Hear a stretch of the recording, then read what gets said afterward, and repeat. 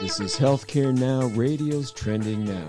Get ready for an exhilarating 30-minute ride through the latest topics driving change in digital health across the news and social media.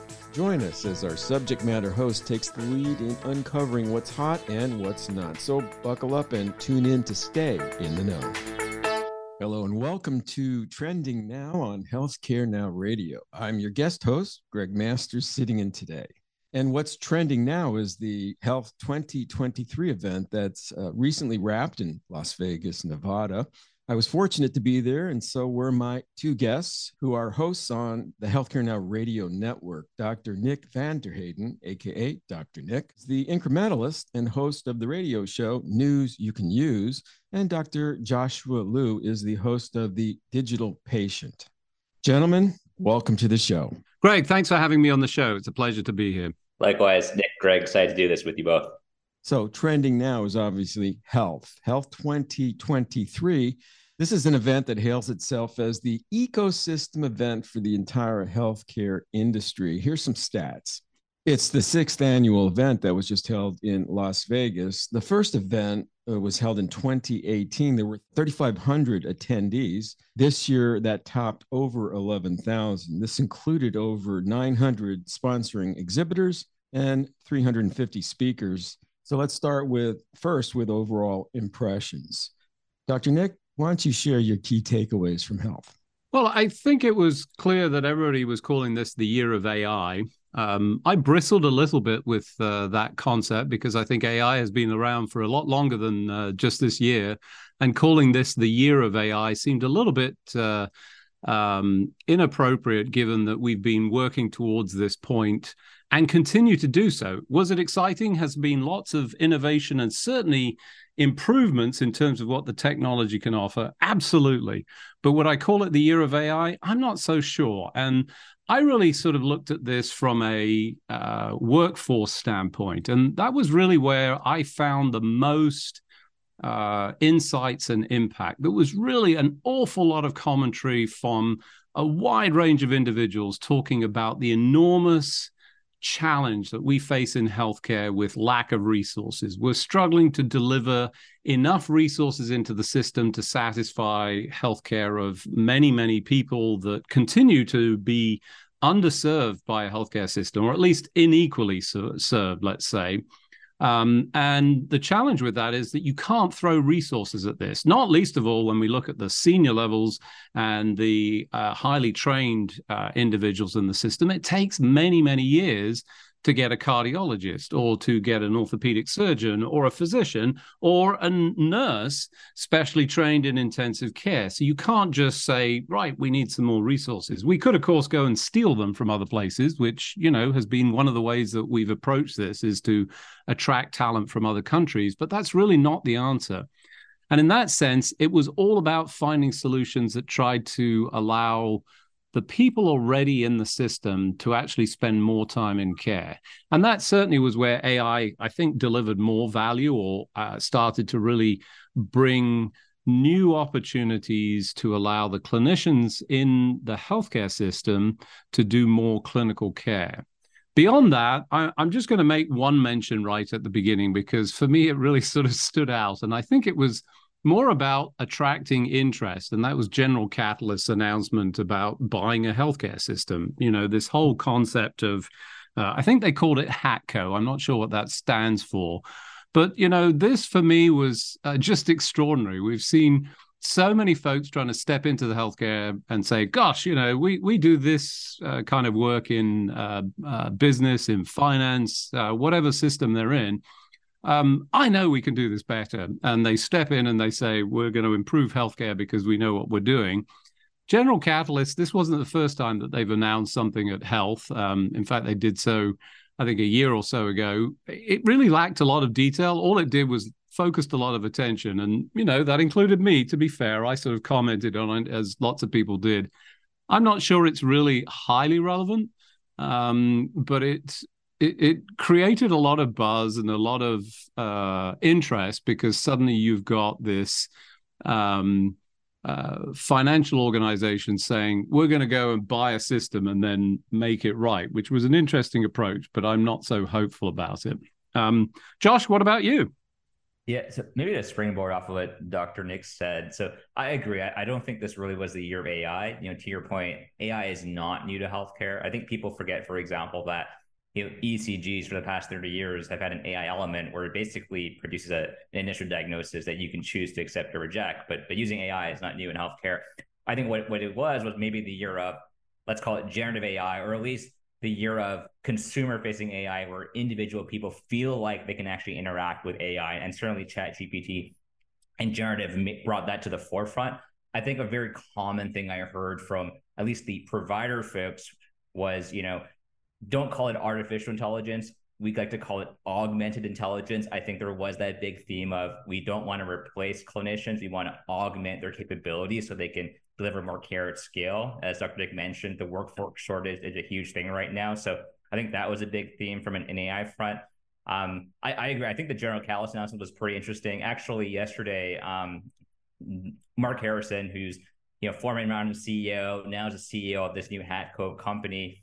He did an interview on Becker's, and he kind of actually laid out a bit more of their plan, which was kind of really interesting. So he said, hey, we're planning to spend between $1 to $3 billion on a health system. So maybe something in like a 5-hospital system kind of range we're looking at.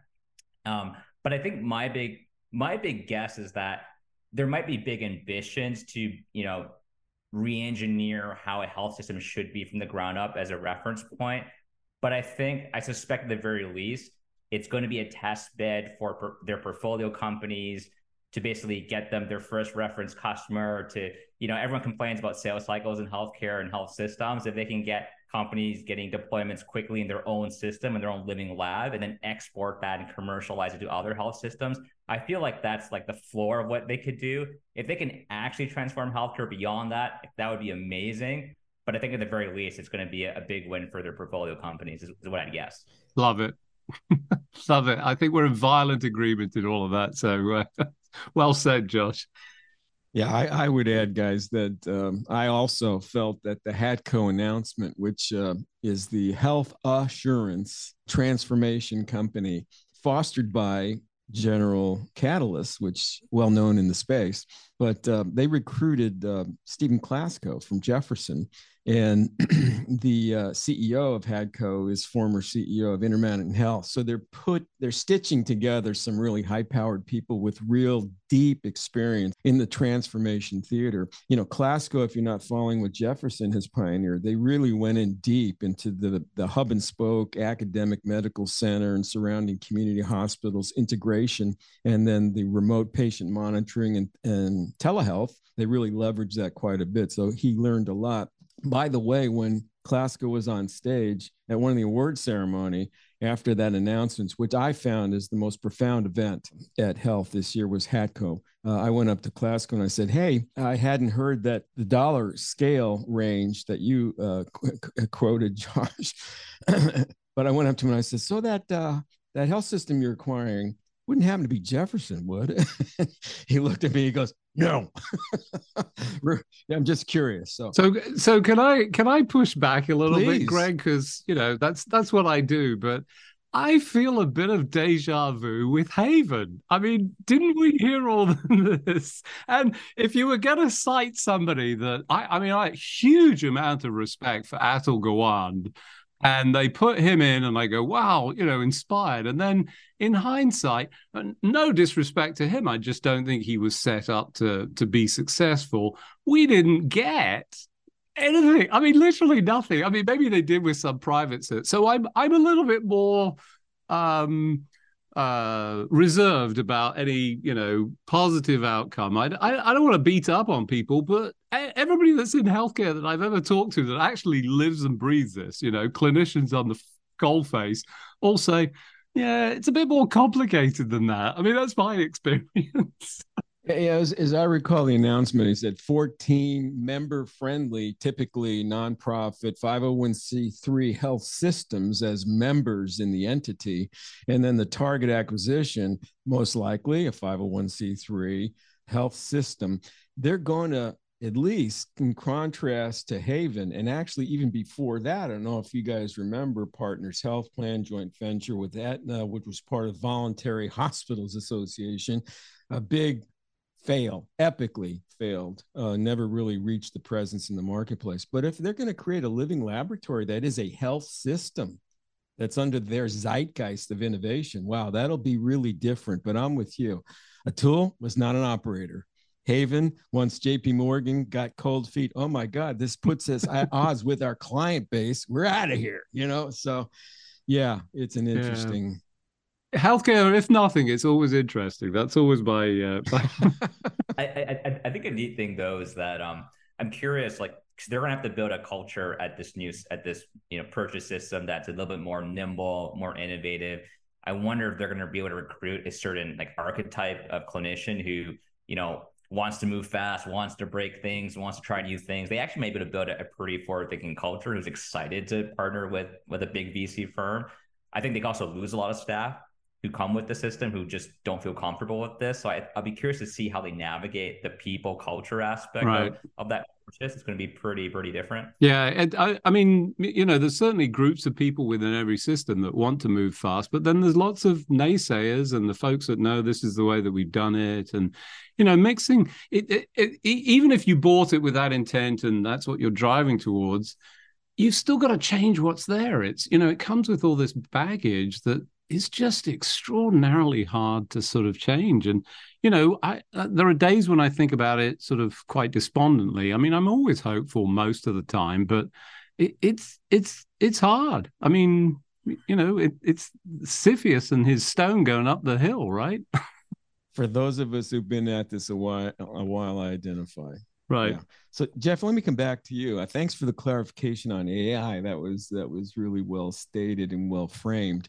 And maybe you might contrast what the generative piece is in terms of what historically has been sort of AI, legacy AI, if you will. Yeah, I mean, I think, well, I don't know if I would call it legacy AI. I just think that I think probably most of the AI that's existed in healthcare has probably been more of the, let's call it either predictive nature. So a lot of it's been around predictive analytics. So we have a lot of data collected in healthcare, and people have built models around predicting risk of readmission and mortality and all kinds of things. So I think that's been a big piece. The other that's been a bit more recent has been around, machine learning and aspects of, of computer vision when it comes to like medical imaging and be able to try and identify pathologies in images. So, I mean, that's started to grow the last couple of years.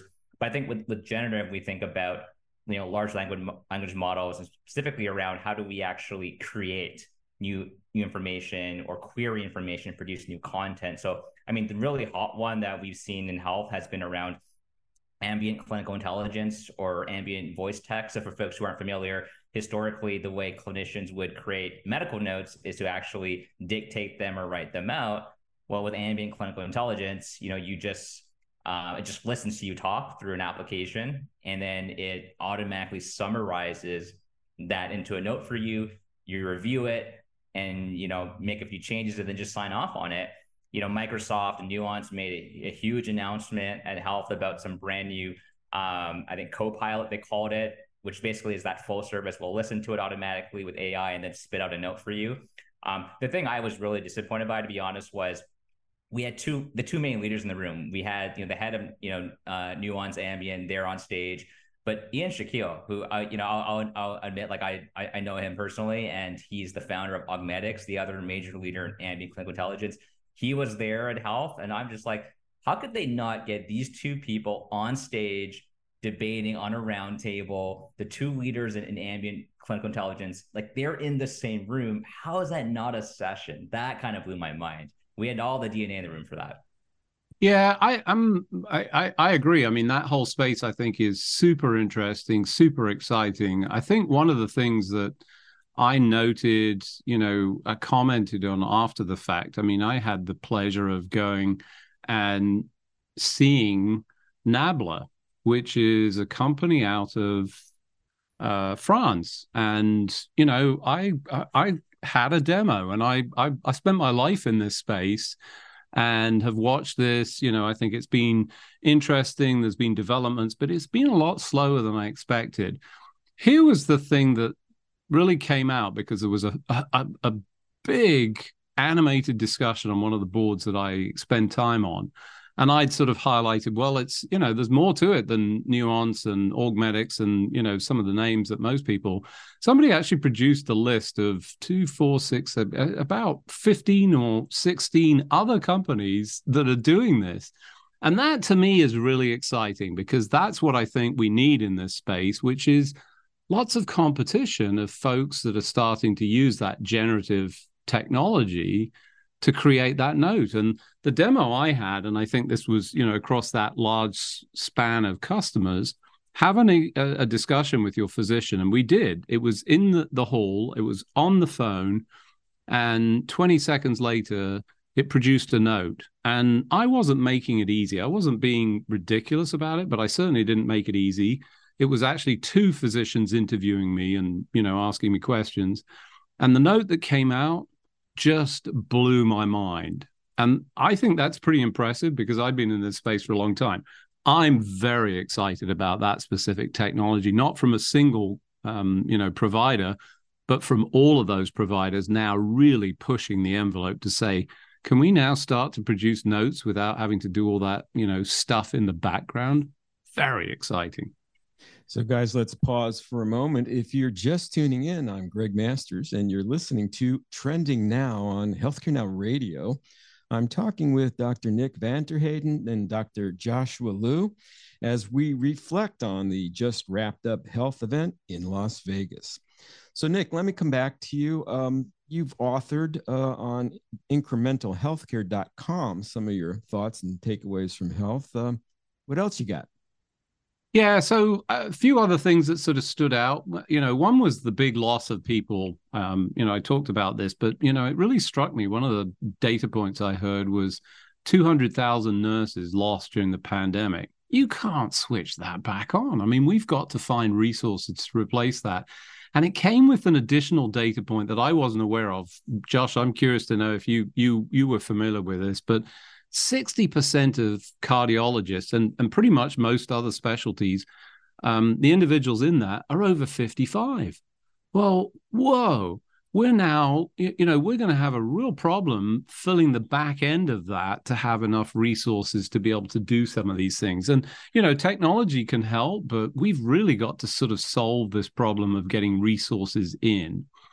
Couple of other things that stood out to me, it was, the nuclear arms race that I feel, we're in between the various organizations, the ones that want to pay for healthcare and the ones that are delivering the healthcare, or, essentially the payers and, the providers of it, and patients are sort of stuck in the middle. But, they continue to find ways of not paying, finding ways to pay, some of this revenue cycle management approach, we're trying to remove administrative, in many instances, it's economic. And, it's just a constant battle with this technology and who's got the better resources. That's, a little bit depressing, because we really need to focus on other things.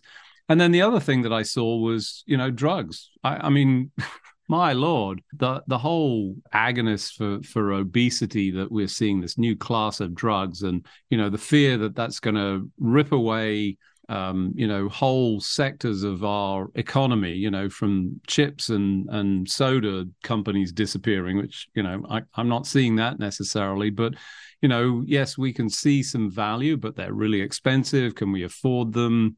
So there's this constant flowing change to the way that we deliver healthcare. But this seemed like an inflection point in terms of some of the understanding. It really was quite the revolution and came quite quickly, a bit like the GPT that we saw sort of launch on us. And maybe that was my one big takeaway was, if you thought things were moving fast before, holy smokes, we're somebody just turned on the gas and poured more gasoline into the fire. I mean, it's just so many things were happening, and I had a really hard time keeping up. I mean, I was overwhelmed initially, but as I said in my post, I ultimately sort of looked at this as a process of going around and finding, I was looking for opportunities to engage with people. And, some of it was random, but it was well worthwhile. And we usually cross paths. I didn't even see you. No, yeah. not once. Yeah. And I made that point, you know, there were lots of people I know that were there and never saw them. Right. So, okay, Josh, let's go back to you. Anything else that kind of key takeaway? Yeah. Well, I think an amazing thing is if we think back to a year ago, and if you had asked us in 2022 to predict what would be the main themes and trends of health 2023, I mean, I would not have guessed GLP-1s. I would not have guessed generative AI. Maybe not even like the rise of retail going really big on virtual care. Like I probably would have guessed something far different. So I think to your point, Dr. Nick, the speed at which things are changing, like I don't even want to try and predict what health 2024 is going to be all about. I think one stat that came to mind during that got me shocked was there was a session where Dr. Nisha Mehta talked about how 75% of physicians now would not recommend medicine to their kids as a career. So like I am so worried about the future of the workforce. I mean, population growth is on decline. We got the silver tsunami growing. People are leaving healthcare. And I don't think we can just, hope that AI is going to solve everything with the workforce shortage. We need people excited about healthcare again. We gotta make it better. We gotta have better working conditions so people want to actually keep making that difference and not get cynical so quickly once they get into healthcare. So I'm really worried about that. And I hope that's a big theme kind of going forward. We got to fix that. Yeah, I've got to add to that. I mean, that's very personal to me, Josh, because my daughter is PGY2, and she entered in, she's been bright-eyed and bushy-tailed, wanted to do this since as long as we could remember as a family. And, that first year, all she wanted to do was quit. All she wanted to do was quit. That is a terrible, terrible tragedy. And she's N1, but we see it across the board. We have to fix this. Technology is not going to do this. We've got to give a damn about the people actually delivering care. Yeah, no, she's not alone. There's no question about that. And that drain from the nursing pool, that's on top of a strained nursing pool. I mean, how many per diem registry staff in hospitals today? Somewhere between, on the low end, 10% to the high end, 60, 70% come from agencies and registries. So a lot of instability in the labor pool, so to speak. What do y'all think about the big announcements from retail? So I know so Walmart made that big announcement that they're rolling out primary virtual care to all their employees and families. I think the other big one was, Walgreens, Tracy Brown kind of came out and said, you know what? Before there were 3 networks in healthcare, hospitals, doctors, urgent care centers. Now there's a 4th network. They're calling it community-driven healthcare, which is basically, go to your local Walgreens and get healthcare. Where do you think that might go in the next couple of years? I've got to say I've always watched Walmart and thought, very much along the line of the pharmacies. When you look at the demographics, you find that 98% of the population lives within 10 to 15 minutes drive of a pharmacy or a Walmart. And if you're going to deliver local care, which you need to, you can't just do telehealth. Let's be clear. Fantastic solution in certain cases, but you still have to have that one-to-one. I'm a big fan of them because I think they're in the right places. They've got the bricks and mortar, the infrastructure. They've failure to launch a little bit in many instances, and they've had some interesting people running them and then have left. That doesn't mean to say they're out. To be clear, I'm not negative on General Catalyst. I'm just, a bit circumspect about, hey, we're going to buy it and fix it. These folks are similar in that sense, but I'm rooting for them a little bit more because I think they've got the right infrastructure to be able to deliver if they can add in all those other services. So for me, that's the 2024 prediction that I shouldn't make, and nobody's ever going to call me on if I get it wrong. But if I get it right, I'm going to come back to this recording and say, that's going to be 2024 health, right? Well, I'll tell you, the thing I heard from providers at health was, we can't ignore retail's entrance into healthcare. To ignore it would just be foolish. I even heard one CIO say on a panel, if we as providers, as health systems, can't satisfy all the primary care needs, all the urgent care needs of the country, and Walmart and Walgreens, CVS can actually get a clinic in every single store so that patients can get brick and mortar care, maybe we should accept that's part of the solution that we have to have in the country. And so I think we're seeing that open-mindedness start to come up with providers that, hey, you know what, maybe they can be part of the solution. And we don't like competing with it, but if we're thinking big picture, maybe it's necessary. And sorry, Greg, I know you try. I just want to say the one key thing, if you're going to make that successful, make it integrated in data and actual care, so that it's not just this outside whatever, so that, if I get it there, it still flows in and it comes into my data point. Sorry, Greg. So I just want to say really quickly, I think we're deja vu 2 here on round 2 with the retail integration plus tech and all those names that we're familiar with. It remains to be seen. I think I'm a little less optimistic about it. I think physicians have to take back control of the delivery system up to and including the financing piece. When they do that, yay for physicians. Yeah, I think we're in be in a better spot. So we are getting towards the end here. Any final thoughts, guys? Let me kick off and say, I got to say, I love the whole change. I think that's important. We've got to keep, constantly innovating, coming up with new things. I do get a little bit concerned about the glitziness of all of this. And, I respect health for what they do. They do this deliberately to try and, make people do things unusually so that you mix and match in ways that don't typically take place in, the storied conferences. So that's a good thing. But we need to keep an eye on the dollars and spend the money appropriately on the care of the people that actually need the care. I continue to be hopeful. Everybody knows my glass is always full. It's half full of whiskey and half full of air. So, I look forward to the next one. And unlike Josh, I'm going to say year of the retail. I love it. I think for me, Health 2024, my hope actually is that there is not a bunch of new themes and announcements. I actually hope 2024 is, we talked about all these things in 2023, these new things like generative AI, and here are now these success stories that we're showcasing in 2024 because it worked. It's not, we're going to jump to 3 new themes because nothing worked that we tried. Let's see success.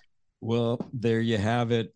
That'll be the last word on today's broadcast. I want to thank Nick and Josh for joining me today. Thanks for having us, Greg. Thanks, Greg. Appreciate it. Learn more about news you can use and the digital patient, along with the show Pop Health Week, on their program pages at healthcarenowradio.com, and learn more about Trending Now on its program page on healthcarenowradio.com as well. And make sure you follow the show's social hashtag, #TrendingNowHC. I'm Greg Masters, and until next time, if it's happening in healthcare, and it's now, it's on Trending Now.